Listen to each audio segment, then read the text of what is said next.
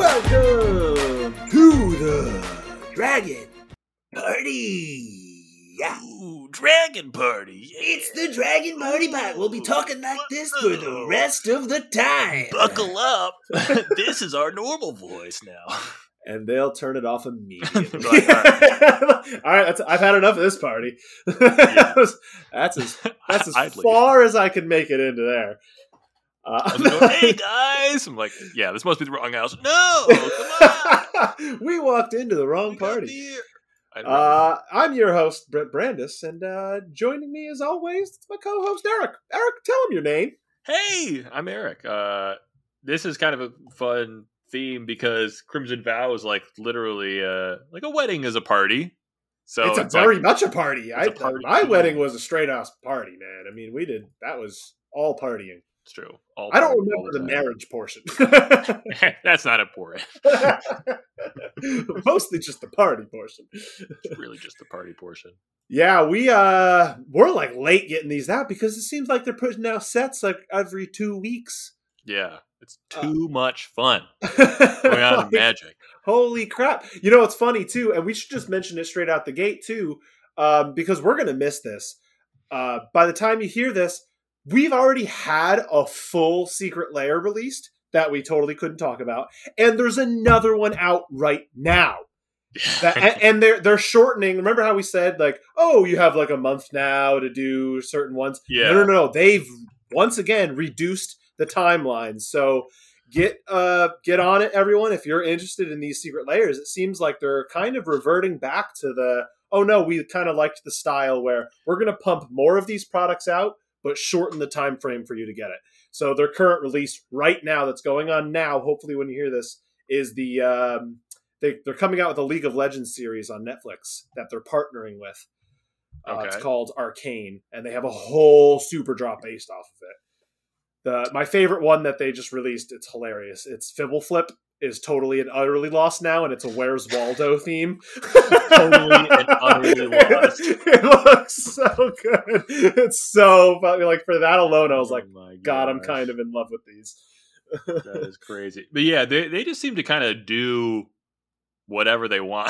Because Yeah. at first they were Like now you these got- are coming out like every month. It's like, holy shit. We're not Yeah, ready they for just- these. They're just like, you only have 24 hours. And then it's, you have like 2 A month. months. Yeah. And then now it's 10 days. Yeah. And they just yeah. came out with they had a Extra Life one, which is where they partner up with a charity, which is so funny to me that, like, why would they limit the charity one to like a day? Like, that was like no, you have to donate that day. We Has to can't be be today. donating money.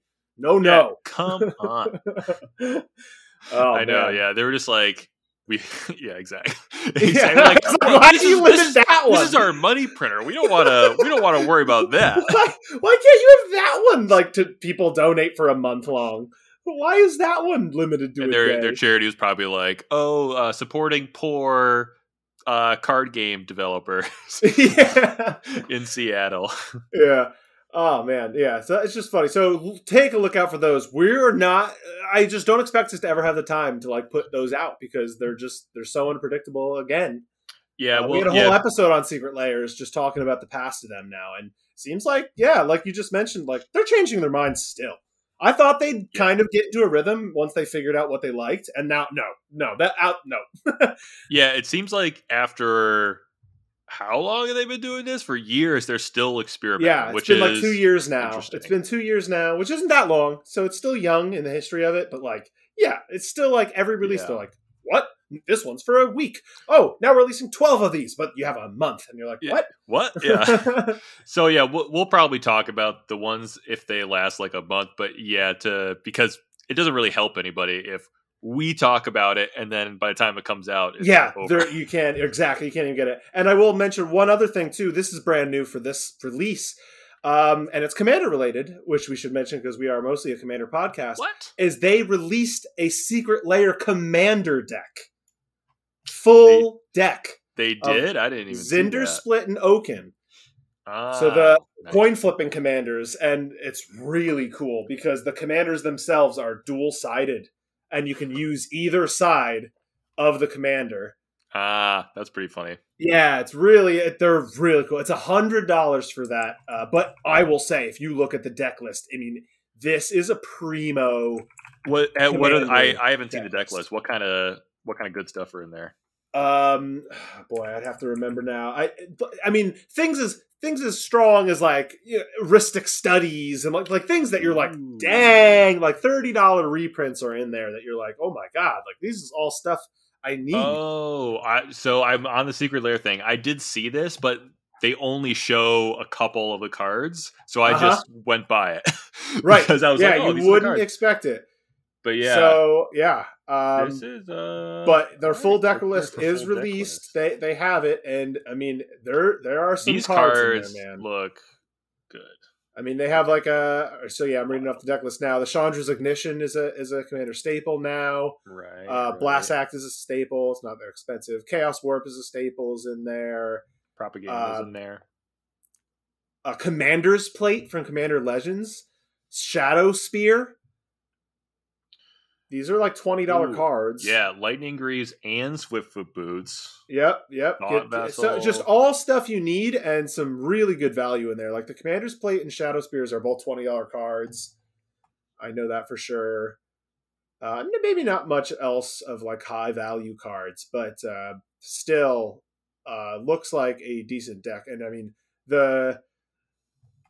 the special Okun and Zinder split cards are like beautiful. They're like gorgeous. Those cards are getting up there in price too, I think.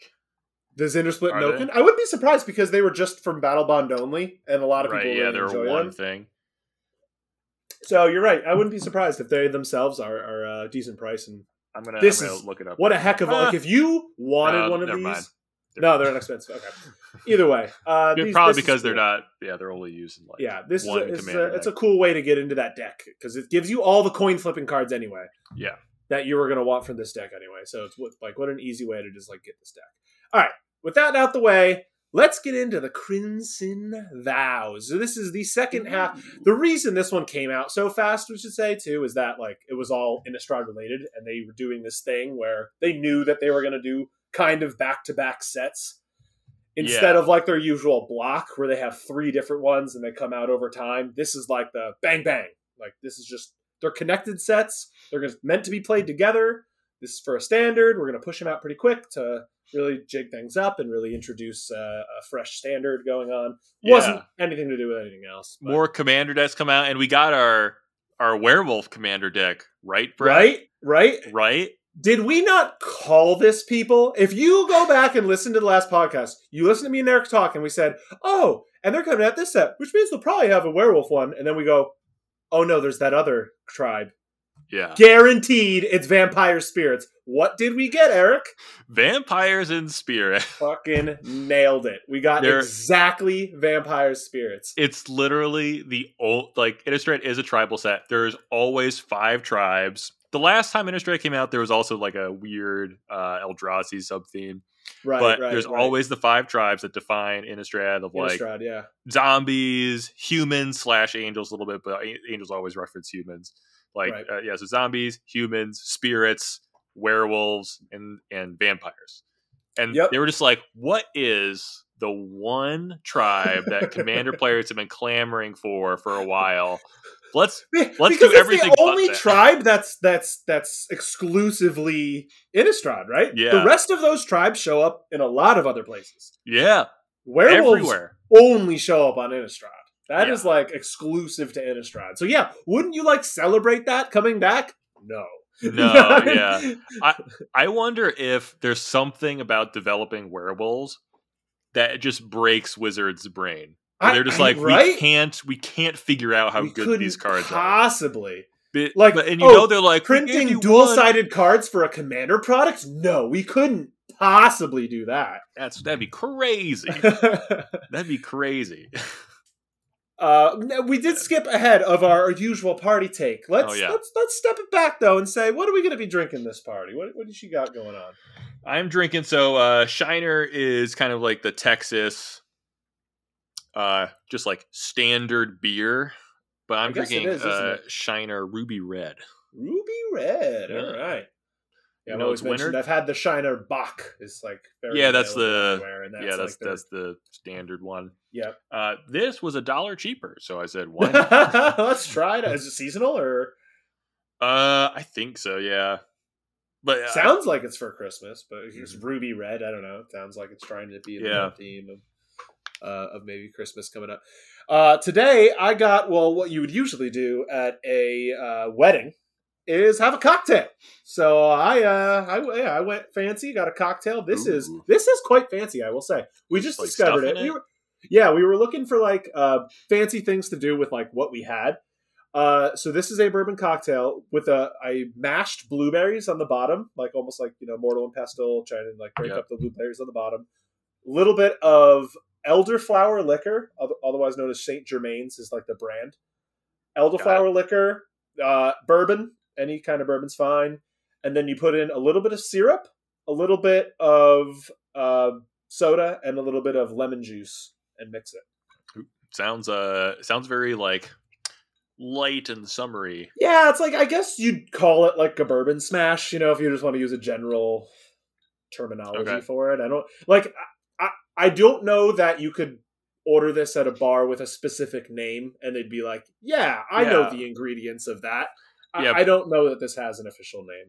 Yeah, probably not, especially with the blueberries. Right? That's like the That does what you just described. Definitely sounds like a wedding drink, though. Like absolutely. At a bar, this is like one of those scoop out my frozen blueberries that I got at the store, and then it's like, we call it like, I don't know, some horrible pun about a family. Or like, it's Brett's bourbon one smash. Special. Yeah, exactly.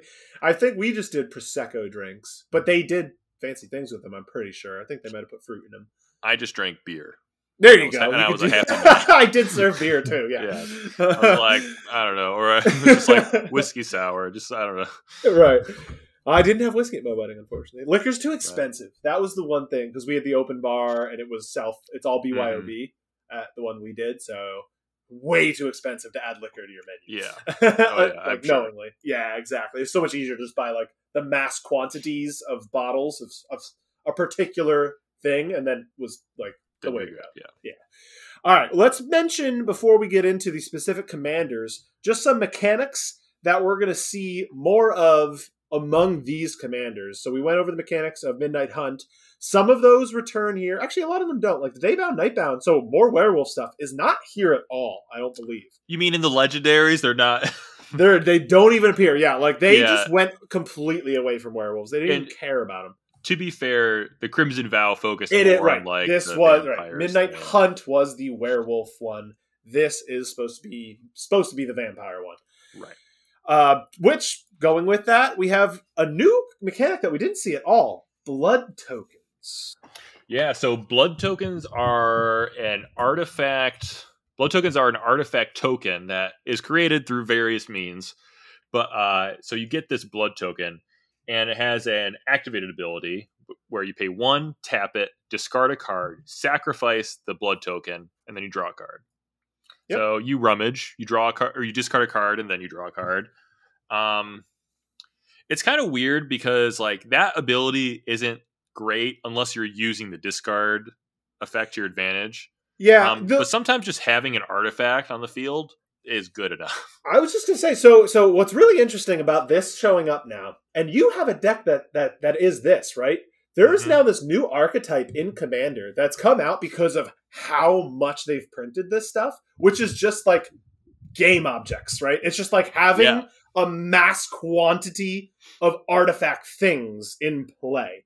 Yeah. And then you can play cards in Commander that say like, double all your tokens, and all of a sudden you have like 40 treasures, 40 clues, 40 like, and it's like, holy crap, how can we beat this guy? He's got like 100 things in play. Yeah, and that's all that matters. It goes to the theory where just like if you just have 100 permanents on the battlefield, it doesn't really matter what they do. You're doing fine, right? Yeah, and there's so many cards that are and like it works. Like one of the new cards, it's the one that animates all your artifacts. Oh yeah, Rise and Shine. Rise and Shine for 6 mana. Sure. Just turns all your easy win con now. Right. Yeah. So imagine if there's cards that can produce a mass quantity of blood tokens, it's just going to fit right into those strategies. Exactly. So like the blood tokens don't mean much, but I think what they mean is like there's more shit on the battlefield now. Like it's getting to the point where there could be an effect that just creates an artifact token, and all it does is it's a token and it's an artifact. Yeah, it'd be like it does nothing. If it creates, those artifacts do nothing, and if they just create a bunch of them, it's an artifact. You'd probably find a good use for it. I agree. I've been finding I have an engineered explosives now, and I've been finding that I'm just shoving it in decks, knowing that I'm not even going to pay mana for it, which puts it on 0 counters. Just to delete all tokens. Yeah, it's the one card I found that, because I've always complained about, they need cards to help with destroying token strategies. Yeah, and not just creature tokens. Is one of the best. Right, exactly. Yeah. And explosives is one of the best ways that it deals with all tokens at the same time. Anything CMC 0. So they should print probably another one of those effects. I think would be really helpful. I think so too. Like absolutely.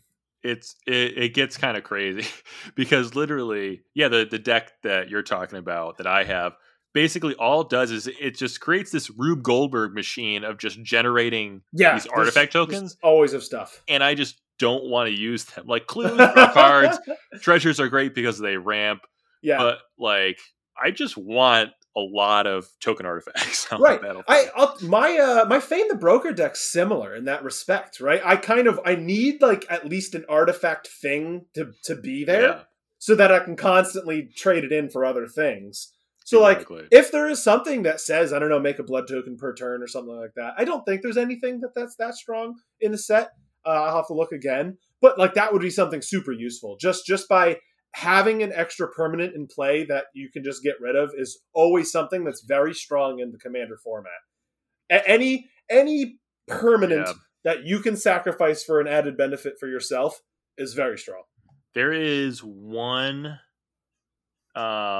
creature. I don't see it on the to talk about list as a legendary. Yeah. Well, I'll bring it up. Or is it just in the set? Okay. The other mechanic. Oh wait. It might be. No.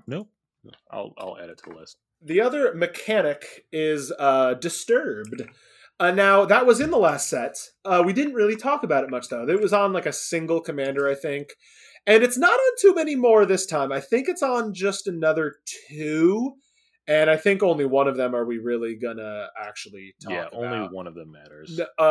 That is on there, Eric. He has partner with. So right. It's part of the other one. That's why I didn't see it. Yes. Yep. So it's in the commander set. So first thing we're going to do, though, so we're not talking about any of the reprints. So they reprinted a bunch of monocolored ones in this set that have already existed. We're not going to talk about them today. We're also not going to talk about what we categorized as the honorable mention, aka the terrible commanders. Don't play these. Yeah, and so sometimes you'd be able to make a case for these commanders to be in the 99, but like looking at them, and like I'll tell you what, you can if you want. It's commander, guys. You can do whatever you want. I'm just telling you, you're not. You could build this as strong as you want, and it's just not going to be very good. There's like one of these cards maybe that would be good in the 99. So we're talking about Tauren's Fist of the Angels. This is just a green-white commander. It doesn't really do anything. He's got the new mechanic Training. That's another one that we're not going to mention. This is the only time it comes up. It's like the opposite of Mentor. It's probably the better Mentor, where when he attacks, he'll get a 1/1 counter. Like the creature with Training gets the 1/1 counter as long as he's attacking with a stronger creature. And it's all he says is when you cast a creature spell, you make a 1/1 creature token with Training. There's so many better token strategy green-white cards. This isn't even something to consider. Attacking is not what you want to do in Commander.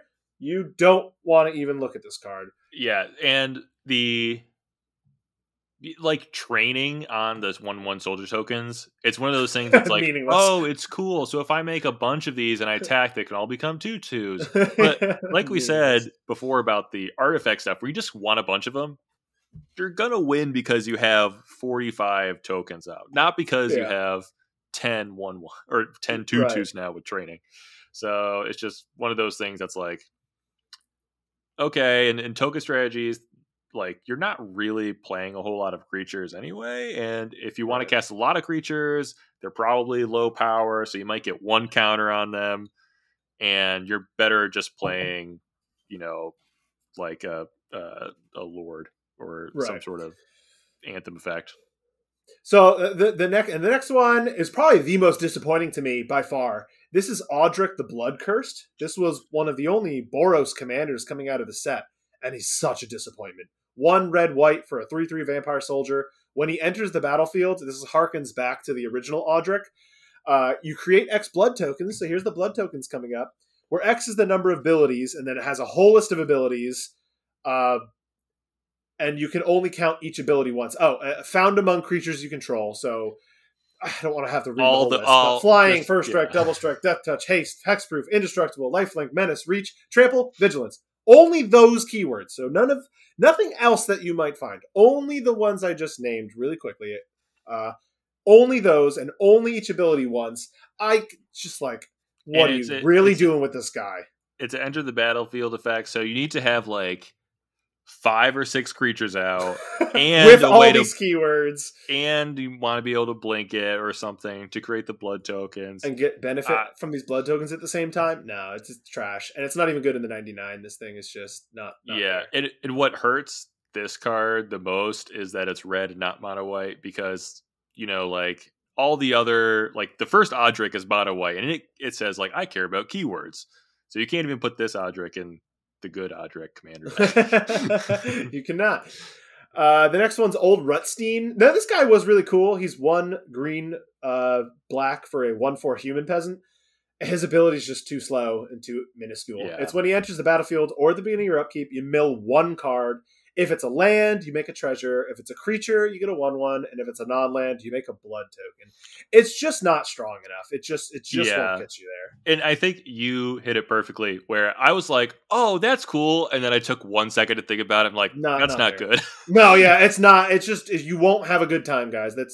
Commander's about a game where kind of you snowball a little bit. This guy will never snowball. He'll hit a straight wall. Yeah, it's about like, if you can't have max of like infinite repeatability of an effect, then you need to have it be impactful.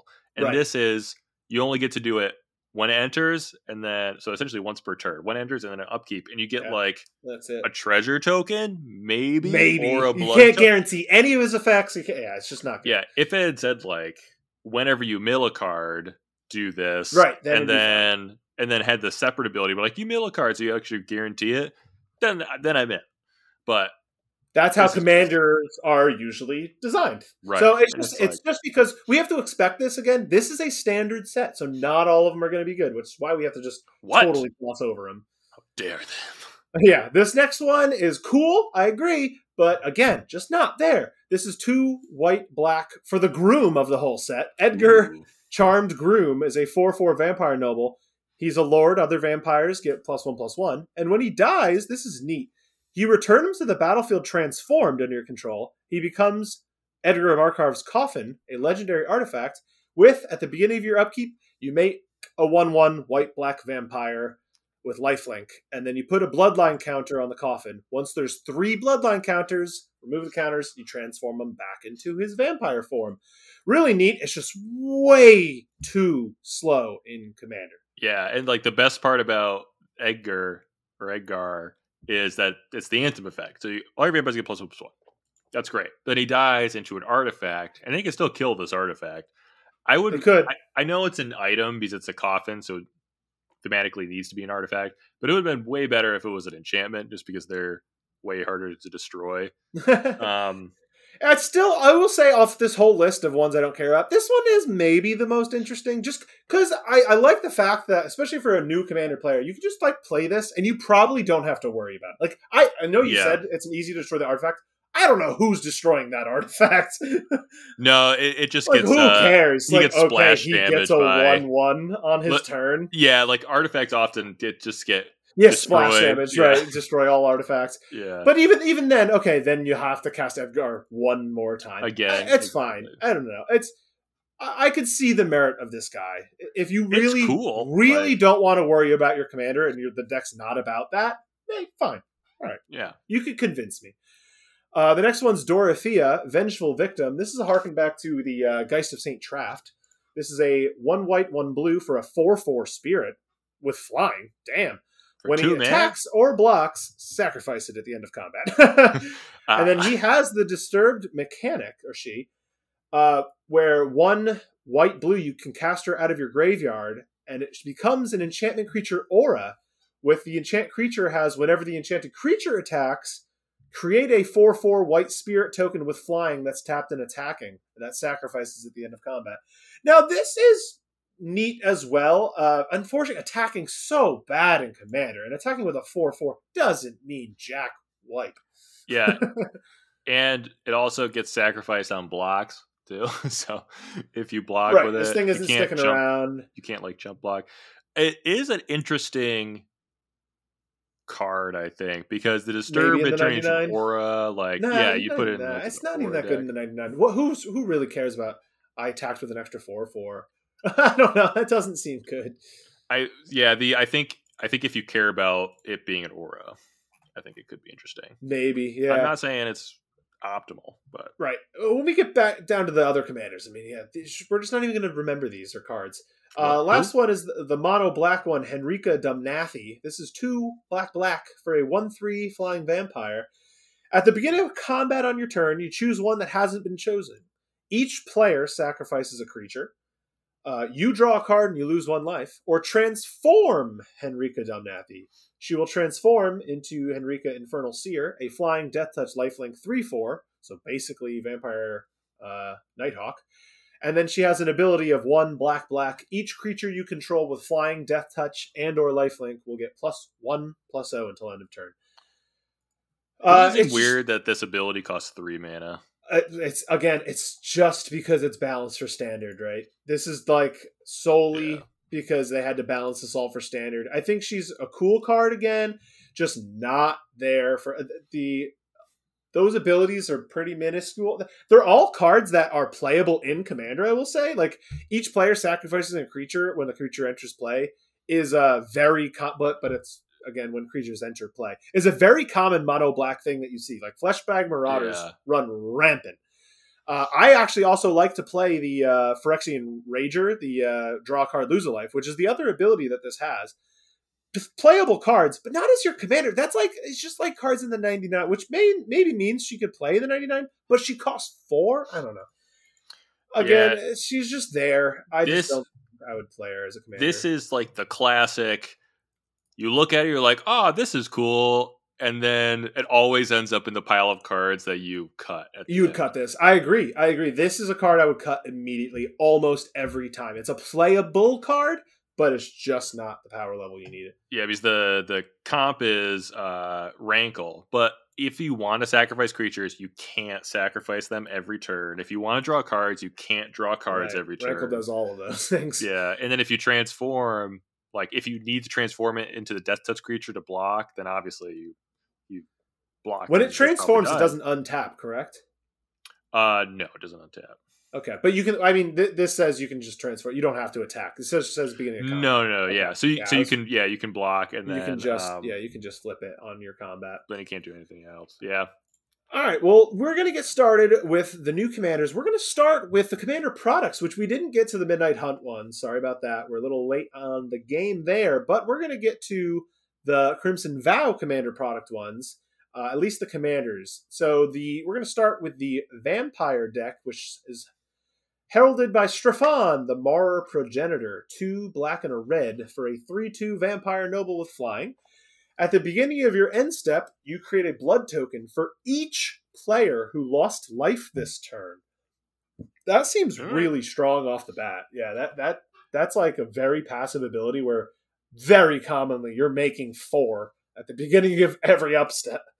You know, it's very easy to put in the cards in this deck that say everyone loses a life at your upkeep. And I like it because it's different than oh, this deal 5 damage to one person. You have to look for different cards that ping everybody, you including want yourself. You want the slow effects, yeah, including yourself. You also want to take a damage. You're not trying to lose a ton of life, but all you have to do is take 1 damage. You can gain it back however you want. And whenever he attacks, you may sacrifice 2 blood tokens. If you do, you can put a vampire card from your hand onto the battlefield tapped and attacking. It also gains indestructible until end of turn. I don't know how many good vampires there are that are huge that need that effect, but I'm sure there's some. And, that seems like a strong effect. It's good. I mean, it's good. It's like hard to block him. He's flying, right? So like he's flying. You'll always find somebody. This is going to be a good effect. You're going to cheat on a lot of mana here, and you're going to have 2 blood tokens almost guaranteed when he comes down. For like his first attack. Yeah. So I can't see this being bad. This guy's going to be good, man. Maskwood Nexus. Maskwood Nexus. There you go. Then everything in your hand is a vampire. Just chuck down whatever you want. Yeah, me and Eric talk about the card in like every deck now. Just because it's like so cool. Yeah, it's still $3 on TCG Player. It's probably good just to pick up like just grab one, people. You're going to want it in the future. Let's put it that way. You are going to get so interested in brewing and get way down the line, and you're going to come up with a random tribal thing that you want to do, and guess what you're going to want? You're going to want the Maskwood Nexus. Yeah, literally every tribal deck will want it, just so they can play those random off-color things. It just works in everything. This is just going to be a Maskwood Nexus podcast. Yeah, I think so. It's like our marquee card. Yeah, it also creates a changeling too. So I feel like if we ever got to the command zone level of famous, and we would go to events and stuff, like that would be the card they come up to us and be like, "Can you sign this for us?" Yeah, it would be the mask. Yeah, of course I'll sign Maskwood Nexus. Sure. All right. Next in this deck, so like they do with a lot of the commander products, because this is a pre-con, they print other backup commanders for the decks. What they did with these 2, which is interesting, they've done it a few times in the past, is they print partner with commanders, actually. So the vampire deck comes with Lorraine, the Diversion, partnered with Camber, the Plunderer. We'll start with Camber, the Plunderer, is 3 and a red for a vampire rogue 3/4 with lifelink. Whenever a creature dies, you gain a life and create a blood token. Now, I do believe that card was errated, if I'm not mistaken. Really? I believe it states whenever a creature you control dies. Which is a lot different than whenever a creature dies. Oh, an opponent. Okay, thank you. Okay. Other way around. So, does not count your creatures. Yeah, this was a misprinted card, and people are pretty upset about it, and I don't blame them. That's so rough. I wish it was you control, so that way you could literally control it. You're right, and that would be stronger. And then, and also, it would have been too strong if it was whenever anything died, though. So I'm glad that it's different than any creature dying, because if it was any creature dying, gaining a life and making a game object for everything that dies, I think that would have gotten a little out of control. So I agree, it should be either your opponents or you. It's your opponents. Yeah. So, okay. Just to clarify that, so everyone knows that Camber the Plunderer is errated.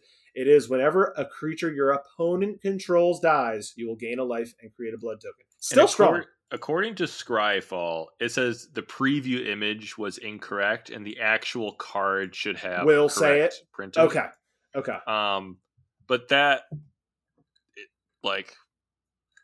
why is the preview formatted this way? I imagine it was like that at one time, and then they playtest Commander, and I wouldn't be shocked if they playtested this and went like, okay, this is. Remember how almost like I wish they playtested your Snake guy. Yeah, they should have playtested that, and they would have realized like, okay, this is way too many snakes. Yeah. I have no trouble making 40 snakes in a turn. Every turn, yeah. This is a problem. This shouldn't have, because then you have a card like I was always mentioning too, because at the same time frame, I made the Zerzoth deck, which was like, they limited it to only one devil, and only if they did, it was very specific, and it never got out of hand. I think at most, I had 6 devils, and that was a good amount of devils, but very fair amount of devils. I could totally see very easily it's making infinite combos. I don't know if there's a card that says like all artifacts or like all non-creature artifacts become creatures, but like and then they infinitely die, right? Yeah, and it just keeps. Is there like 0/0s or something? Yeah, I could see that happening. Yeah. Oh, I'm sure there is. So either way, there's Camber. He is partnered with Lorraine the Diversion. I love the name. I just want to be the Diversion. They call me the Diversion. What? Me the Diversion. Gotcha. What? Why are they? It's a hilarious. Already too late. It's great. So it's 2 and a red for a 3, and the flavor is great on this card too.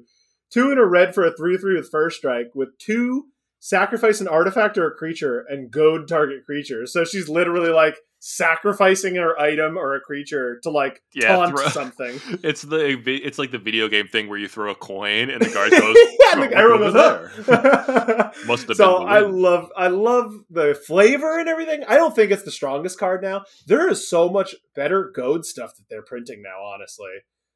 Like they've printed some nuts stuff in the colors green. Just look up the D&D set goad ones are way better. And the call time uncommon one, Carter, is like insane for goading.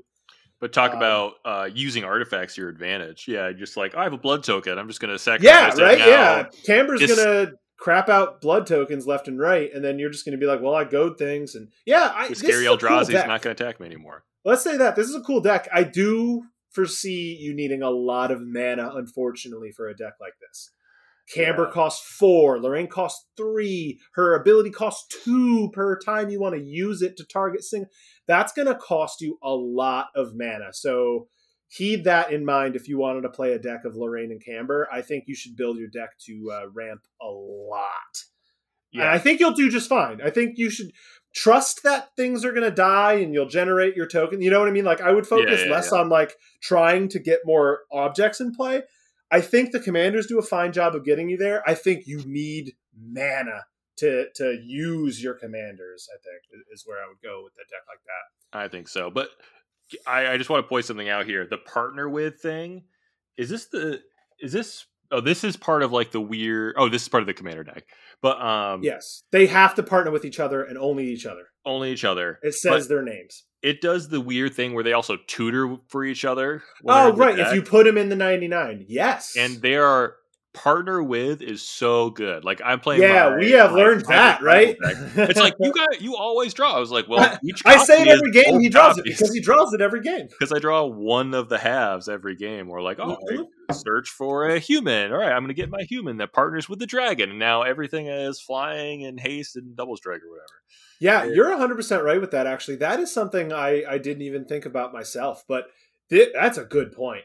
You might want to just play these two. It's almost like having another commander because these guys kind of they do everything they want to do on their own. Exactly. And partner with usually does that. Right, exactly.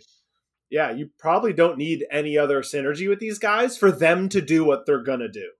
And if it synergizes at all with your deck that's in red and black, like you're gold. Yeah.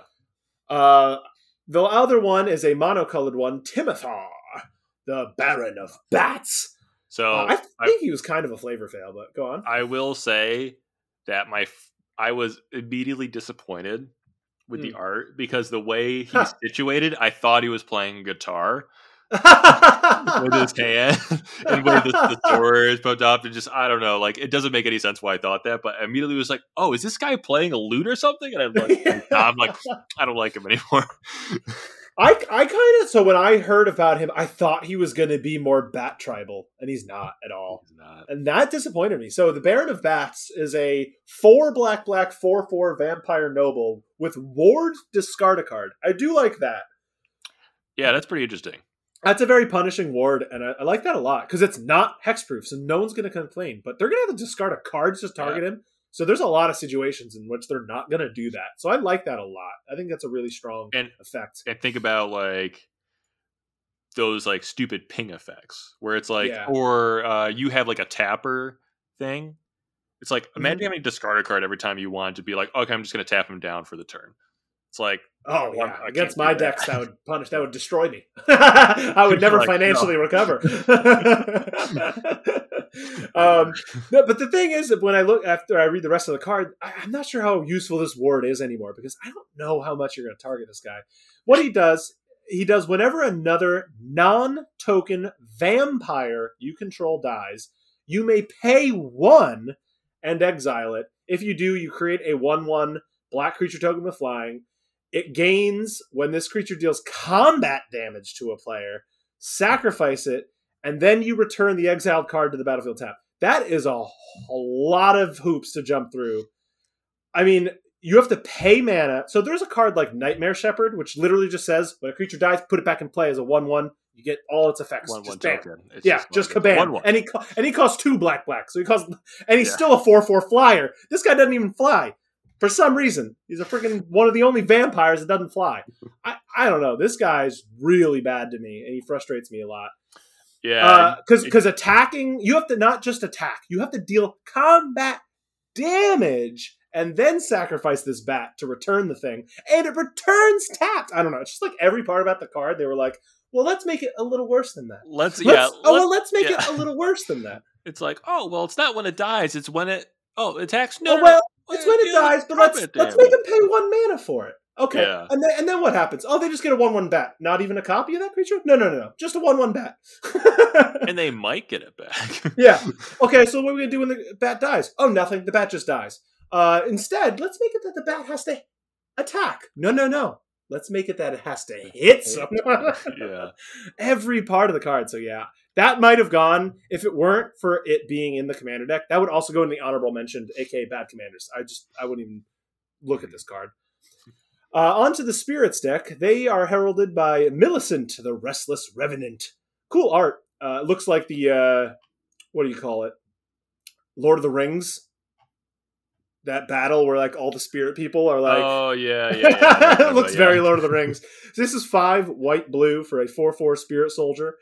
It costs 1 less to cast for each spirit you control, which is really good because it costs 7, and that's way too much. Way too much. It's got flying 4/4. Whenever Millicent, Restless Revenant, or another non-token spirit you control dies, or deals combat damage to a player, and I believe it's... Okay, yeah, so it is talking about the non-token spirits as well. Yeah. Not just Millicent. Yeah, okay.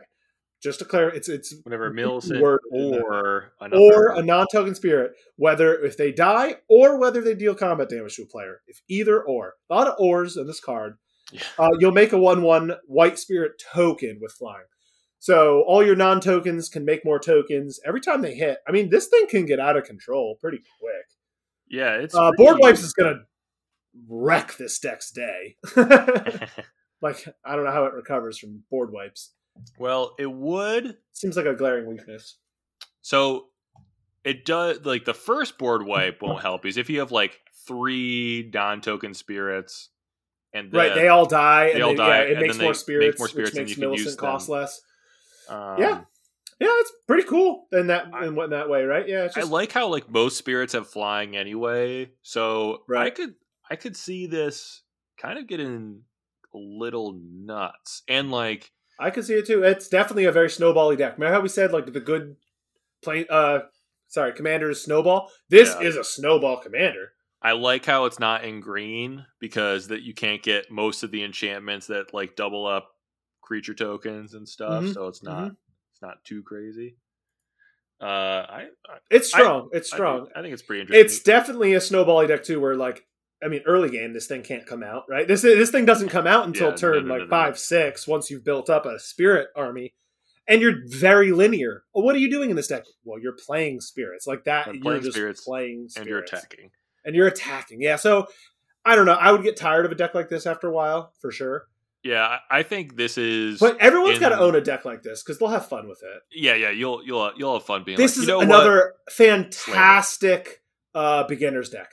Oh, very simple to understand.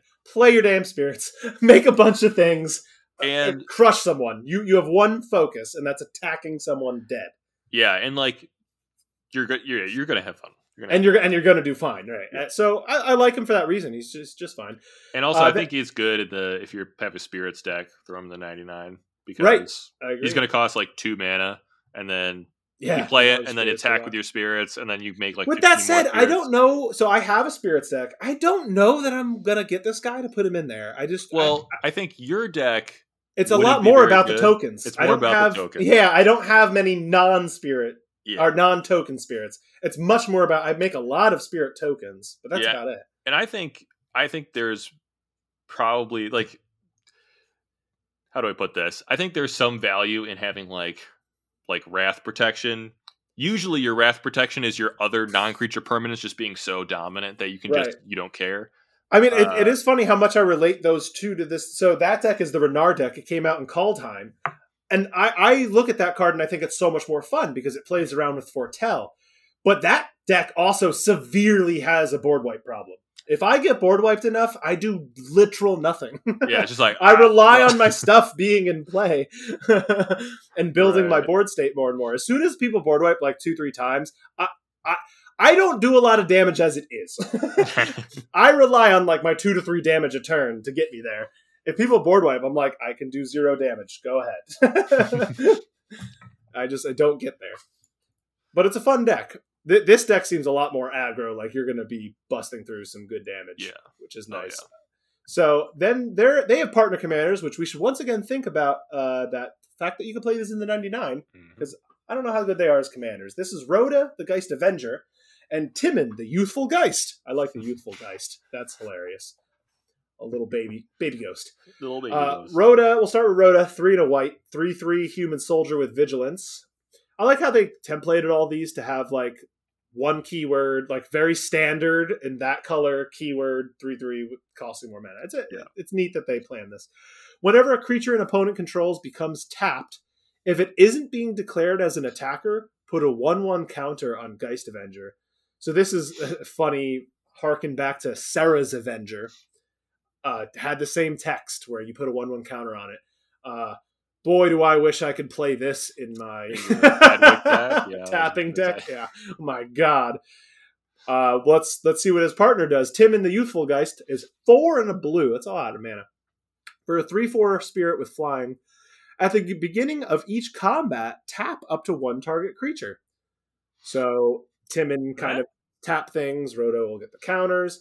I don't like these guys. I think that the Timon ability is each powerful. Combat. Yeah. Each combat. Because if you play before combat, and depending on where people sit, like you could tap down like 4 of one person's creatures and be like, okay, now, or I mean, they'll untap at the end of the turn, but like you could tap down like 3 of somebody's creatures and then be like, okay, now attack him.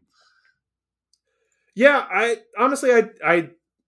think many others probably did this too. They read that at the beginning of your combat. It is each combat, which in Commander is significant. That means you can tap down everyone's biggest thing as soon as it's like I don't know. This guy's actually pretty good. Yeah, this is definitely in the 99 like kind of thing. So I like it. Maybe, yeah. I don't know where you'd use them. Yeah, I do agree though. They don't seem very strong as commanders, right? They don't really do much. Yeah, like one guy gets Rhoda especially seems very weak, right? Yeah, I don't know. I guess with Timon in play, he gets really big really quick though, right? At the beginning of each combat, things are being tapped from Timon. That's he's gonna get big quick. And he's got vigil. I don't know. That's not bad. I don't know. I think that's it. Where it's just like, all right, moving on to the real set now. So this is from the actual Crimson Vow set. We're going to start with Anhe, the Maid of Dishonor. Anhe. So she was originally a Commander Products card, first printed as. Yeah. Now she's made a return. Famously, Madness. Now she went into the Blood tokens because they were kind of Madness synergy. So this is 2 black and a red for a 4/5 vampire. Whenever Anhe, Maid of Dishonor, and or 1 or more other vampires enter the battlefield under your control, create a blood token, but it only triggers once each turn. So basically, when she enters, you make a blood. Whenever another vampire enters the battlefield, if you didn't already make a blood that turn, you make a blood. So that's sweet. It adds make a blood to every vampire in your deck. And then she has a 2, sacrifice another creature or blood token. Each opponent loses 2, and you gain 2. not the strongest. Pairs really well with the other commander. It does. It pairs really well with the Lorraine and Camber, I think. Mm-hmm. I'd play Anhe maybe man. in the. I think Camber and Lorraine might be a little stronger than she is, though. Probably play her in the 99 rather than her. Actually, maybe that's not true because if you play the partners with, you're probably going to see them anyway. You're probably going to see them anyway, yeah. Go with Anhe and then imagine you're going to get Camber and Lorraine around. Yeah. It's like having two copies. Or just go with Strafan, though. Just go with Strafan. Yeah. You make way more blood that way. Yeah. And, just go with the precon. Yeah. Yeah, she doesn't measure up, I don't think. So moving on, maybe she should have gone in the don't talk about him. Donald, I think this is pretty interesting. I don't know. It is interesting, but you have to play Vampire Travel because it says specifically vampires entering. Yep. I don't know. Yeah, I actually don't think she's that good. The next one's Donald, the Herald of Wings. 2 blue for a 3/3 human wizard. Whenever you cast a non-legendary creature spell with flying, you may copy it. Except it's a 1/1 spirit in addition to its other types. And you can only do this once each turn. Mm-hmm. So this is like Volo. Yeah, this is like Volo combined with Mono blue Midnight Volo, Shepherd. Except it's more Volo, right? Because Volo just straight up copies whatever you played. Oh, yeah, if it didn't have a creature type. But I like the Midnight Shepherd comp because it's like because it makes a 1/1 when it dies and comes back. Actually, yeah, maybe is more like Midnight almost or Nightmare Shepherd is Nightmare Shepherd. Yeah. Actually, it's actually much more like Nightmare Shepherd, except you get it on the front end instead of on the back end. Yeah. So it kind of is exactly Nightmare Shepherd, which is a very good playable card. I would be more interested in Volo. Again, Volo copies it and just makes a copy of it. Yeah. This makes specifically a 1/1 spirit. Also, this says it has to be a creature with flying and non-legendary. Mm-hmm. Still pretty good, but you can have as many, like, it could be all spirits. Volo's tagline is that it has to be different creature types. Yeah. Which also of course, makes for a more interesting deck. We hate because you can't put Mask with Nexus. You can't play Volo. Mask with, so then why would we even suggest the deck? Yeah, play Donald. It's the worst card. Then these spirits are everything in addition to the Yeah, I bet you could get in some weird combos with this where, it's I'm like sure you're playing something. This is going to be a strong card, right? Especially, I play this in the 99, I'm sure is good too. Yeah, if there's some like flash flyer that like bounces a creature when it enters, you could like flash it in, then with the spirit token bounce your original creature back, and then bounce whatever creature they're attacking you with. Yeah, you get pretty nice. Next one's also mono blue, Geralf, Visionary Stitcher. This is a 2 and a blue for a human wizard, 1/4. With zombies you control have flying. That's not a bad ability. Yeah, it's great. It's a good ability. I just thinking like, how do they have flying? Yeah, right. Yeah, so true. You look at this card and you're like, the art doesn't even tell you how. Like, I'm just really trying to figure out how are you like chucking them in balloons or something? I'm guessing he's stitching wings onto all his zombies when he does his second ability, which is let's finish his ability is a blue and tap. Sack another. We have to get into this, right? Sack another non-token creature, and then you create an XX blue zombie creature token where X is the sacrifice creature's toughness. So this is like an interesting, like, you could like, play big walls in mono blue and sack them and make giant flying zombies. I don't know. This is a cool, interesting thing. I don't know how powerful it's going to be. Yeah, I think you're going to like it in a blue-black zombie deck just for the first. Yeah, maybe he's not a commander. He's a blue-black stuff, but he's cool. Yeah. You could try him. We'll move on. The Grolnok, the Omnivore. Oh yeah, this is obviously the Dragon Party favorite card. Hell yeah. 2 green and a blue for a 3/3 frog. Legendary frogs are the best. Whenever a frog you control attack. All right, Maskwood Nexus is in. Frog Tribal is here, everyone. Maskwood Nexus. Guess what happens? They're all frogs. Mill 3 cards. Whenever a permanent card is put into your graveyard from your library, exile it with a croak counter. Oh my god. You may play lands and cast spells from among cards you own in exile with croak counters. I mean, this guy's just solid. Really good. This card is just solid as a rock. You could play this as just a 2 green-blue commander. You don't even have to. You could ignore anything he says, and he'll be great.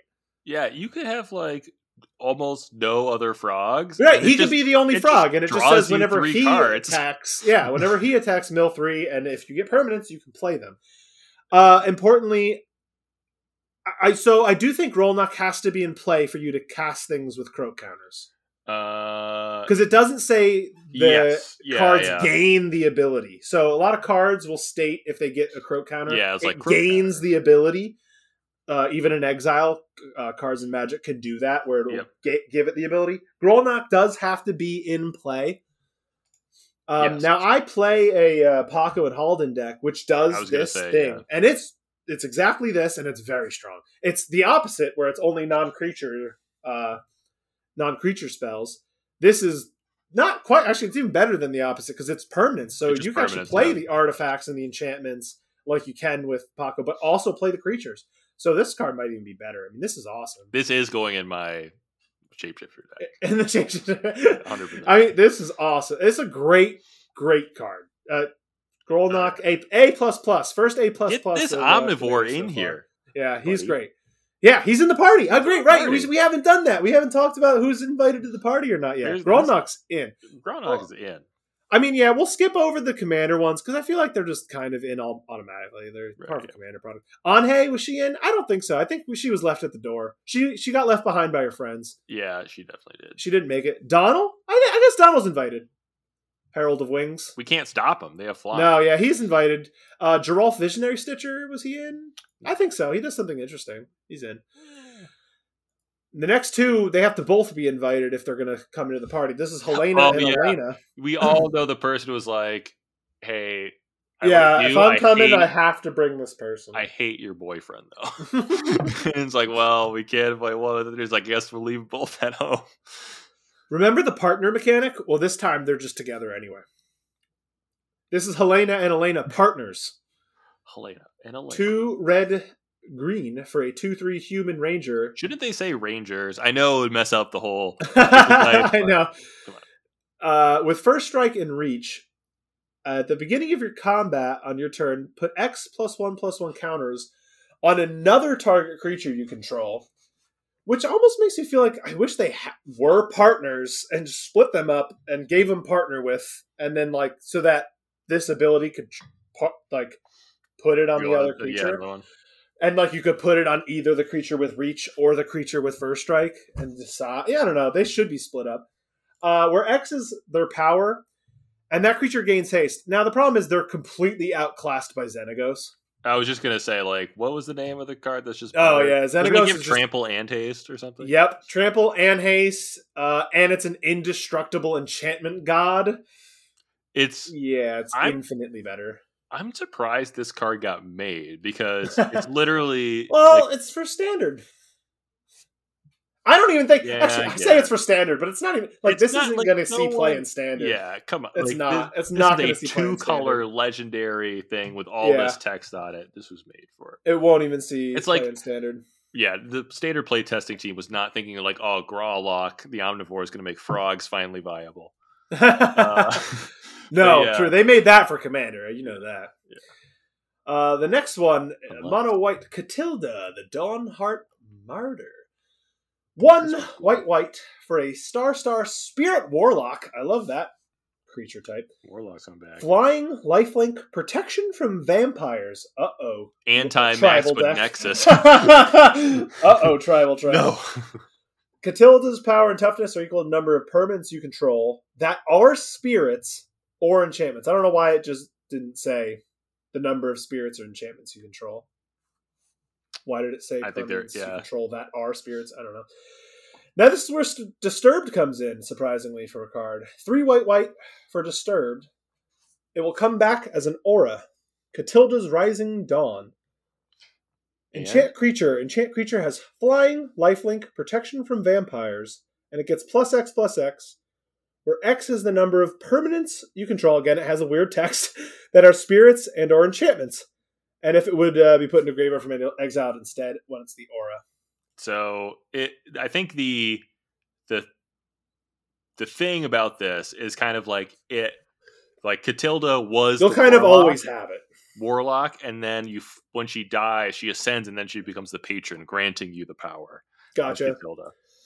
Almost like a D&D card then. I know, I was just thinking that. I was like, and it's a warlock? I don't think any other warlocks exist, so this probably was a holdover, and they just like could have been threw in protection from vampires. Right, to make it like Crimson Vow worthy. I think it's and then made it work with like a disturb mechanic. Right. Oh yeah, it probably was a holdover. I agree with you there, actually. I don't know about it as a mono white commander though. No, its biggest flaw as a mono white commander is the mono and white parts of those words. That's a thing. Yeah, I mean, if you want to build a mono white spirits with an enchantment sub theme, it's hard to find something better than this, I think. All right, next one's an interesting addition, though. Olivia the Crimson Bride. So here's the bride of the set. Hey. We had the groom earlier. 4 black and a red for a 3/4 flying haste vampire noble. When Olivia Crimson Bride attacks, return target creature card from your graveyard to the battlefield tapped and attacking. It gains, when you don't control a legendary vampire, exile this creature. This is really good. This is insanely good. I mean, harkens back to Kalia the Vast, right? Yeah. Except this card has haste, so you know it's going to get in there the first time it shows up, and every time it comes back, and things that died, it brings back anyway, and they don't leave when she attacks. Yeah. Normally these cards say, I mean, just like, that's why it's exactly like Kalia, right? They don't leave. And it can be as big as you want. Yeah, they can be as big as you want, getting stuff in your graveyard. And it doesn't have the text that it has to be, right? Kalia says it has to be a demon angel, which luckily they're huge anyway. Yeah. There's going to be a lot of crossover in Kalia and Olivia. Then. Yeah, this is the new Kalia. I'd be afraid of her, everyone. When she comes in, it's terrifying. Anyone who says... The way to stop this deck is exiling its graveyard. Yeah. That's the one benefit. Kalia, it's hard to get rid of things out of their hand. Yeah, because they can always top deck. Yep, they can always just get into another one. This one just tells you the importance of, like, if you're seeing this card more and more in your playgroup, just stack your deck with graveyard exiling effects. You're gonna want them anyway. It's gonna pay dividends in other commander games. Yeah, you're going to what's going to happen is you are going to play against this card in your playgroup, like you said. And you're like, oh, I gotta fill my deck with a bunch of graveyard hate, and you do it, and then you take your deck on the road against strangers, and then graveyard hate's just going to work all the time. Yeah, and all of a sudden it's going to be incredible, like, and they're not going to expect it. Yeah, they're going to be like, oh no, it ruins my entire plan, and you're like, yeah, well, all right, cool. I guess I'll just keep this in forever now instead of doing your. Listen, we talked about this. There's always tokens at this table, and there's always a graveyard at the table. Every game, guaranteed. The next one is your Bay here. Why don't you introduce him? Don't mind if I do. This is as soon as here we go. Runo Stromkirk, a legendary vampire cleric for 1 blue black, so 3 mana. It's a 1/4 flying creature. When Runo Stromkirk enters the battlefield, put up to 1 target creature card from your graveyard on top of your library. That's nice. But wait, there's more. At the beginning of your upkeep, look at the top card of your library. You may reveal that card. If it's a creature card with mana value 6 or greater, reveal it, and then transform Runo Stromkirk, because there wasn't enough text on this card, and Runo becomes Krothis, Lord of the Deep. It becomes a Kraken horror. It's a 3/5 with flying. And when Krothis, Lord of the Deep, attacks, create a tapped and attacking token that's a copy of another target attacking creature. Period. But if that creature is a Kraken, Leviathan, Octopus, or Serpent, you create 2 of those tokens instead. Holy Lord. Yeah, talk about text on a card. Jesus Christ. This is like the full text land. Yeah, I think the backside could have just been a commander by itself. On its own. And then the front side literally just existed. And that would have been a ridiculously strong commander. Yeah. Well, they would have made him cost a lot more, right? Yeah, he would have costed 6. Probably like 6 or something. Yeah. I know this doesn't matter, but doesn't it seem strange that like an under the water commander has flying? Like, aren't you supposed to be flying? Well, why do you have flying? I get if you're all underwater, everything is flying, but yeah, well, because he started as a vampire, and then didn't he, like, I don't know. He's like rising out of the deep. I don't know. Kind of makes sense. Yeah. I get the vampire side, but the Kraken horror side. Yeah, but you wouldn't want him to lose flying. That would be no. The flying is there for purely. Well, you don't want him to die as soon as you attack. You also don't want him to lose flying just to flip. Yeah, that would be real sad. This card he's is sweet, interesting. Yeah, he's interesting. Good. That's a lot of hoops to jump through. Because, like, you're relying on, like, if you want to flip him reliably, you're relying on the fact that you have a creature card in your graveyard that costed 6 or more to begin with when he entered already. Yeah, I don't We're think starting out there if you wanted to flip him. And you think you do, because, obviously, I mean, his flip side's the strong side. His front side just is a means to flip him. Yeah. It's just a means to flip him. I think the getting a creature with a big creature in the graveyard is super easy. I mean, it's the same thing with like Olivia, except Olivia is way better at utilizing it. Right. You just want to flip it. The weird thing is, it's a 3 mana commander, but you don't really want to play him until you have a large creature that's ready to attack. He's not good to play early. I agree. You have to, if you're going to play this guy, you got to know how you want to play with him, because he's going to be a different type of commander, which might be interesting. Yeah. Maybe you shouldn't view him as a 3 mana commander, because you should view him as a commander whose goal is to flip into the guy that's going to attack with massive creatures, absurd creatures. I mean, the sweetest part about this deck is the limited creature types that have the 2 tokens thing. Obviously, which you don't also have to. It does. Yeah, right. You don't have to. Yeah, like if it just did the Kraken, Leviathan, Octopus, Serpents, that's the only creature you could target, and only created 1 copy. That'd still be interesting, but like, man, you reanimate because you want to get cards in your graveyard. So let's say you reanimate, I don't know, this sweet demon or something, and then never bad to copy a Grave Titan, right? It's never bad to copy a Grave Titan. And it doesn't say until end of combat, so you do get to keep the tokens too. Right. Yep. The tokens stay around. Yeah. Yep. So he's pretty sweet. He's strong. He's snowbally, which is important. Yeah. He won't be very good until real late, and then all of a sudden he can just punch through someone's face. I mean, snowballing is what you want in Commander, because you don't have to do much in the early game as long as your end game can crush someone. And this will definitely do that. Imagine do that. Yeah. I agree. Attacking with this massive creature. Sweet. Next one's a very interesting take on an Izzet commander, the Aruth Tormented Prophet. 1 blue and a red for a 2/4 human wizard. If you would draw a card, exile the top 2 cards of your library instead. You may play those cards this turn. So it sort of doubles all your draws, but you can't draw anymore. You can only exile things. He'd be a tough commander to play, I will say that. Yeah, he'd be hard to play. My sense is that you are going to use this card in a combo deck with wheels and stuff, so you're just going to win the turn you play it, because I mean, that's probably the best way to do it. Because once you play this card and it survives, like the cards in your hand, you're never going to have cards in your hand again.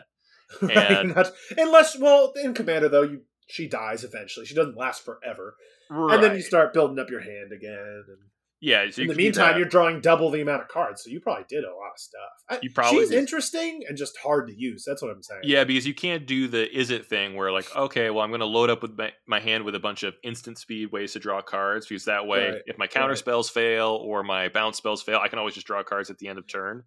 But you can't do that. This is for the experienced player only. Yeah, if you sit across from this, just keep an eye on that player, because they might just ramp, play this card, wheel a bunch, and then. We got to go back. We forgot a bunch again. Catilda, are we letting her into the party? I don't think so. I think she's just too holier than thou. She became so much holier. Right. Ever since she ascended. We're having alcohol at the party, and oh my god, you just don't want that kind of person around. Yeah. Olivia, like someone who can claim they're like, oh, I have fun without alcohol, and it's like, yeah, but you're not fun a person. at all. What about the Olivia? It's her day. I mean, I guess we have to let her in. Yeah, I feel like it's her party, and she'll probably kill us if we say no. She will murder us if we don't let her in, so we kind of have to. I agree with that one. And then Runo, I mean, Runo's dude, he's a partier. He's like flipping around and stuff. Yeah. He planned his event like. He's in. Ruth, maybe, but he would be the guy that's like we're all there to drink, and then he's the guy that brought like hard drugs and is like doing them in the corner. Yeah, just like hey, are you high right now? He's an experienced partier. He's in the corner doing some. He's doing hard some drugs. E in the corner. He's like, we're gonna get this guy some water because he needs to calm down. The next one's Jacob Hawken, Inspector. 1 and a blue for a 0-2 human advisor. He's very much the Jace, Friends Prodigy from the old set. Oh, yeah, right. Tap, draw a card, then exile a card from your hand face down. You may look at the card for as long as it remains exiled. You may pay 4 blue. And this is after he taps. So you have to like tap. You can't just like pay that whenever. You have to tap him to activate his ability to draw a card, exile a card, and then once you've done that, you may pay 4 blue. And if you did, you transform him. He transforms into a legendary enchantment, Hawkins Insight. At the beginning of your upkeep, you exile the top card of your library face down. You may look at that card for as long as it remains exiled. Once during each of your turns, you may play a land or cast a spell from among the cards exiled without paying its mana cost. This card's nuts. Pretty sweet. I love that the enchantment kind of does its... Like, once the enchantment's in play, man, just ride that thing. Yeah. Because, like, it's not like you have to, like, build up, like, 20 things with Jake beforehand, you know what I mean? Like, you could just do it one time, flip him. The enchantment's going to do it every turn. Now, it's better to have a nice stock up with him so that you have options, because you only get to... But you only get to cast something once each turn, so... You know, it's just a free card every turn. Yeah, you just get a free card. Not only are you drawing this card, but you can just play it. Yeah. Yep, you're just playing it. You're just spitting it out. Yeah, so this card's awesome. Yeah, this card's pretty strong. I think he'll make for a fine commander. He'll be a lot of fun because who cares what he does? You just you could build the deck any way you want. Ignore him entirely. There's a million ways to stack the top of the deck too. You're probably playing him in a big mana blue deck, I'd imagine, right? Because he cheats everything. Like, once he flips, play Omniscience for free. Which that's literally what I was going to say. Yeah, this card is to get Omniscience out. Get Omniscience, play it, win the game. I don't know, like, what mono blue. It's really strong. So I think he's going to be rather strong. I think he's probably going to be strong, yeah. Yeah. So he's in the party. He's in. Yeah, he's in. He brought the big guns. He brought, like, cases of alcohol for everyone. Yeah, we can't turn away that. The next one's also, man, this next two, I think I saved like the best 3 for last, honestly. Toxrill, the Corrosive. Ooh. 5 black for a slug horror. 7/7. Now he is mono black in casting cost, but he is Dimir in identity, which we'll get to. His abilities are as follows. At the beginning of each end step, put a slime counter on each creature you don't control. Creatures you don't control will get -1/-1 for each slime counter on them. Good lord. Whenever a creature you don't control with a slime counter on it dies, you make a 1/1 slug creature token. So not only are you just wiping everyone's board and ruining everyone's day, you also make an army out of it, and you can tap blue and a black, sacrifice a slug, and draw a card. Holy crap. This commander has it all. Wild. It's just this card has it all. They're like, but I wish it did this. I wish it created a creature when the slug. I guess they felt safe in the fact that like 7 was enough to do all this stuff. But boy, we can see power creep so. It's really funny to me because I feel like we see power creep so much in Magic at like 1 mana and then at like 7 mana. The two bookends, they have just like wildly been like, well, what if it also said this and this and this and this and this and this? And you're like, holy crap, calm it down. Meanwhile, everything in the mid tier, like anything from 4 to 6 mana is kind of been the same. Yeah, they kind of figured out that. I power wonder level. if it's because they're like, well, no one in Standard is going to play a 7 mana spell unless it's being reanimated. And they might be right, but this one I'd be afraid of, right? It wipes everyone's board as soon as he comes out. It's pretty worth it. Yeah. In Standard, you'd be terrified of this guy. He comes down and just immediately is your board's smaller. And if next turn you don't get rid of him, your board's probably dead, and I make slugs and I win. Exactly. This thing's terrifying. And you get the consolation prize that they're not 1/1 counters he puts on. They're via transitive property they are. Now, and this is in Standard. What makes him even more egregious for Commander is that first thing said at the beginning of each end step. Yeah.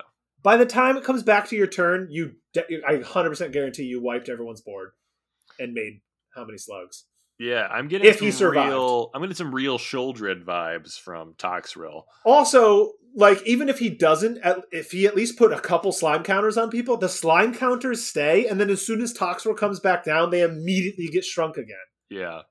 This card's obnoxious, dude. It is pretty obnoxious. And then you can, when they die, you get a blocker, and then you can just pay 2 mana to draw a card. It's just it's everything that's unfun about the Grave Pact cards. Yeah. And Butcher of Malakir. This is Butcher of Malakir, right? In the command zone. Everyone hates playing against that card. Yeah, you don't even have to get rid of your own stuff. It just destroys everyone else's stuff. You don't have to touch it. You don't have to sacrifice anything. This card just comes down and erases everyone's board. Yeah. Yeah, I'm a little upset at this guy. I think he's a little obnoxious. I think it's too powerful. Yeah, I wish it wasn't legendary. If this was a non-legendary thing that you couldn't keep recasting from, then it's okay, I pass to exile it and don't worry about it anymore. And then those slime counters on it we can just remove because they don't mean anything. But yeah, the slime counters stay, and they're still important because if he comes back, they just get dude. Okay. Well, this next guy is cool. This next guy is cool, and I like him a lot. The last one we're going to talk about is Umbris, the Fear Manifest. This guy's awesome. I think he is a special. He didn't come in the main set.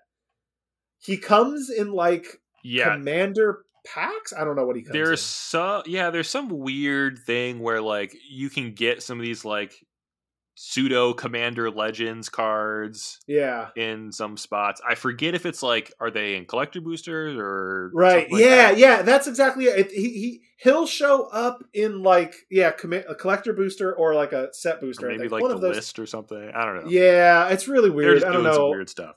It's hard to find. If you're going to play this Commander, you're probably just going to end up buying him as a single. You're never going to find him. So this is Umbris, the Fear Manifest. 3 blue and a black for a 1/1 Nightmare Horror.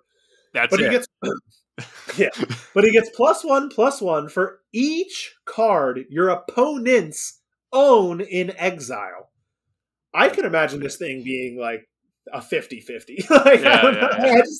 I'm just oh my god, so this guy's huge. This guy's massive. He also says whenever Umbris or another Nightmare or Horror enters the battlefield under your control, target opponent exiles cards from the top of their library until they exile a land card.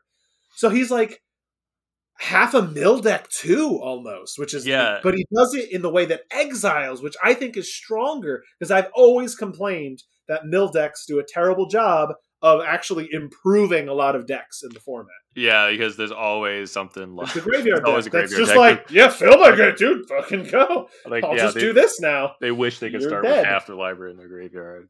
Mm-hmm. This card is awesome. Cool. Yeah, and there's so many cards that that fit into this. And the cool part about this is you can play your mill cards, but then also you get to play your graveyard hate cards, and it just fits in with your commander. And what else can you play, Eric? A Maskwood Nexus? Are you talking about Maskwood Nexus? It's so funny. But honestly, everyone, it works so good in this deck because you literally, every creature that you don't have to play just Nightmares and Horrors, which is a cool theme anyway. Yeah. If you look up, I was surprised. Do you know how many Nightmares and Horrors are in Magic in black and blue? That sounds like a secondary thing. It's it's a slug horror, where it's like, right. It's a horror, but that's not. It's obviously a slug. Right. So, give me a guess. How many do you think? Okay, so you have the number. This is just ever printed. Ever printed, yes. Ever printed. Either horror or nightmare in blue and black. There's probably other colors, but this is just blue and black. Just blue and black. Okay, so I think it's going to be skewed a little bit because I think horror, like they did errata a lot of old cards. Yeah, by the way. And the old one of the second coming of Innistrad, there was a lot of Eldrazi horrors in that. There were, yes. So I'm going to say there's like they count so long as they're in the identity. Of yeah. So I'm going to say there's like 135. There's 212. Damn, that's a lot. That gives you a lot of options. Yeah. Some of those are just going to be good too. Right, yeah. So just pick and choose some of your favorites in there. You don't have to play them all. And man, you're off to the races with a deck like this. I think this is just going to be a good-ass deck. Yeah, and it doesn't say... it's small, but it's important. It doesn't say non-token, which a lot of the cards we've mentioned... Which is why Maskwood Nexus works, that we were mentioning. So it also has the text Maskwood Nexus, where it can put 2/2 Shapeshifters into play.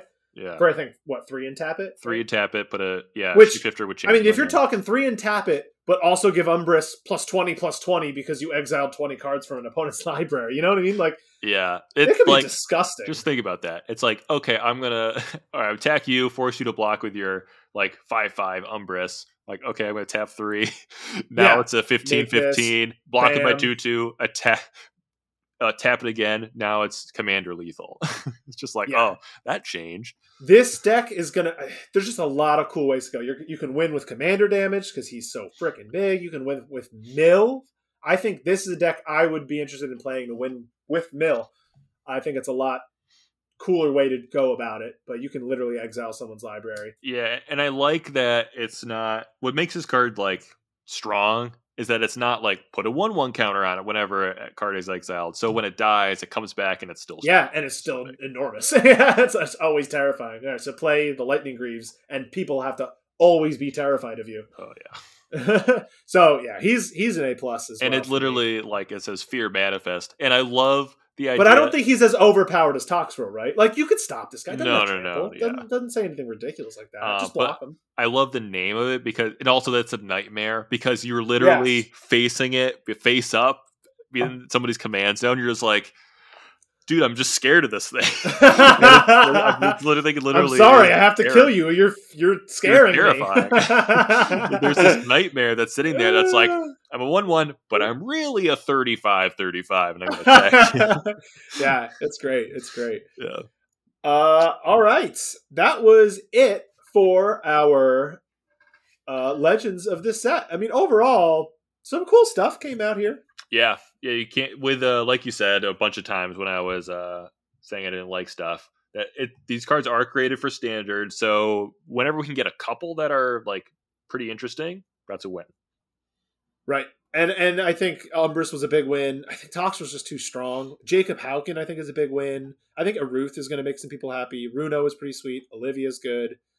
Grolnok was awesome. That could just be printed right into Commander. Yeah. And then all of the ones that we saw from Olivia's going to be terrifying. Are great. Yeah, Olivia's going to be terrifying. And all the pre-con ones are fun. Mm-hmm. The pre-con, they feel knocked it out of the park with pre-cons. That is the way now for people to just get into Commander. Just buy whatever the latest pre-con is and just play. Oh yeah, that's great. Just do it. It's just the easiest way. It's the cheapest way too, because you just get all the cards that you're going to need anyway, and you're going to make a good deck out of it. Yeah, I've definitely we have a large collection and the disposable income to buy the staples when we need to. Sometimes I'll just buy the pre-con because it has so many staples in it. It's got some staples, yeah. And the lands, and where I'm just like, well, I'm gonna make this if Runo or Runo Stormkirk was a pre-con, I'd probably buy it just because yeah, sure, I could save a couple bucks just buying. Oh yeah, we should mention. Are you going to be building any of the ones that we've talked about today? Yeah, so I'm going to be building Runo, but kind of inspired a little bit by your mono black stack. So I at first built a Kazuma of the God of the Voyage deck, the one that flipped, because I realized I don't into the Omen Keel. Because I realized I only had one monocolored commander. I was like, I should probably make another one. But I'm using a lot of the same themes, which is like, this is going to be a very like Vorthosy deck where the only vehicles I'm using are like ships. and I'm putting a lot of like the Krakens and octopuses and stuff. So eventually I'll start buying Runo and then just be like, okay, when I want to turn this thing into Runo, I just take out all the vehicle stuff and add got you. Okay. black cards. Kind of use half the deck that's based off of the Runo stuff and then move it over. Exactly, yeah. Well, I'm going to be I'm not going to make a deck out of it, but I am going to purchase a Jacob Hawken. I think it goes perfectly in my Renard deck. Who cares about when you exile stuff from your hand, you make the spirits. And Jacob's just a strong card in general. I think it's going to work perfect. I might make an Umbris deck because I just think Umbris is so freaking cool. That's pretty and sweet. I'm going to do, I think what I'm going to do with Umbris, kind of been like brewing it in my head a bunch. I'm actually going to make it a colorless Umbris deck. Ooh. Yeah, which is a little different. Based more around colorless creatures and artifacts-based strategies. A lot of artifacts, exile cards, and mill cards and stuff. So I'm going to use my artifacts to kind of manipulate my opponent's things, making my Umbris big and just kind of do the more artifact strategy. I think it's something that not any other Umbris deck would do.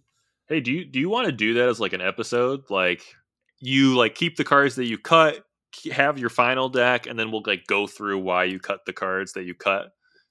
Yeah, I think that could be interesting because of going through our thought process about like, hey, I cut this because I already have like 4 draw card spells, and I don't think it's going to be important because of blah, blah, blah. We should definitely do a brew session for sure. Yeah. Just kind of like everything that went into a deck.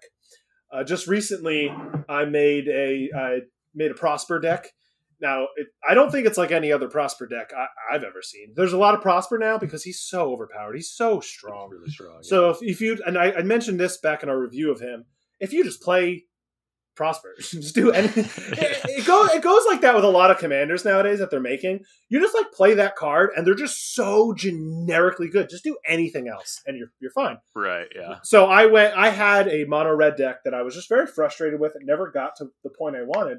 Well, luckily, I feel like Prosper is a perfect spot for it because I play a million Chandras, and it just happens to be that all the Chandras, a lot of them at least, say exile the top card of your library. Right, yeah, that's like the new red version of draw. Yeah, right, which works with Prosper because then you play them and you get the treasure, I think, off of it or anything like that. So it just works really well. It's great synergy, and I hope it's going to be the way I want it to be. Because I love there's the bunch of Chandras in a deck. It's hilarious. Yeah, they've been terrifying or wreaking havoc against me for 1v1. years. It is definitely terrifying. If I get it's like 5 or 6 planeswalkers, you're like, what? 5 Chandras out. Like, oh, draw a card. Oh, it's another 3-mana Chandra. Oh, I'm gonna exile the top 3 cards, but all 3 of them are Chandras. Wow, it's so crazy. Yeah. Everyone else is like, I guess I'll draw to their mountain. It's like, come on, Brett. Yeah, I know what your deck can do. Yeah. So that's where we're at. What do you got? What do you want to talk about next podcast? You gonna delve back into character creation, or are you gonna want to do another? So were we gonna do? Did we already talk about one shots? We could do one shot. Let's talk about one shots because we haven't, and we are going to do a one shot up and coming. Maybe we'll go over it by the time that comes out. Maybe we'll have already just done it, and maybe we'll bring him on as a guest. Maybe, yeah, we could talk about because I don't know if he's done a one shot before. I've done several. Okay. All right, so yeah, we're going to talk about one shots in our D&D podcast, and then next time we get to Magic, what will we do? We'll kind of go over the Crimson Vow like full set review. Right. We'll talk about cards we think are going to have the most impact in Commander, the underrated ones, and just our favorites, excluding the legendaries, of course. Yep, no legendaries unless it's a legendary like Planeswalker. There's some juicy ones in Crimson Vow for sure. So we'll look out for that. And where can they find? What if they want to reach out to us, suggest some content you want to hear? I know I've been behind. Don't talk to us. Where should they send some inquiries? Well, I guess if you have to, you could reach out to us. Our email is dragonpartypodcast@gmail.com, and our Twitter is @dragonpartypod. All right. And with that, I say we go party. We got a whole Crimson Vow party back here. Yeah, a whole wedding. Yeah, there's a bride back there. She might be too drunk already to get up there. We'll see. Yeah. She's fucking crazy. Tell me that. And with that, all you people out there, party on. Party on.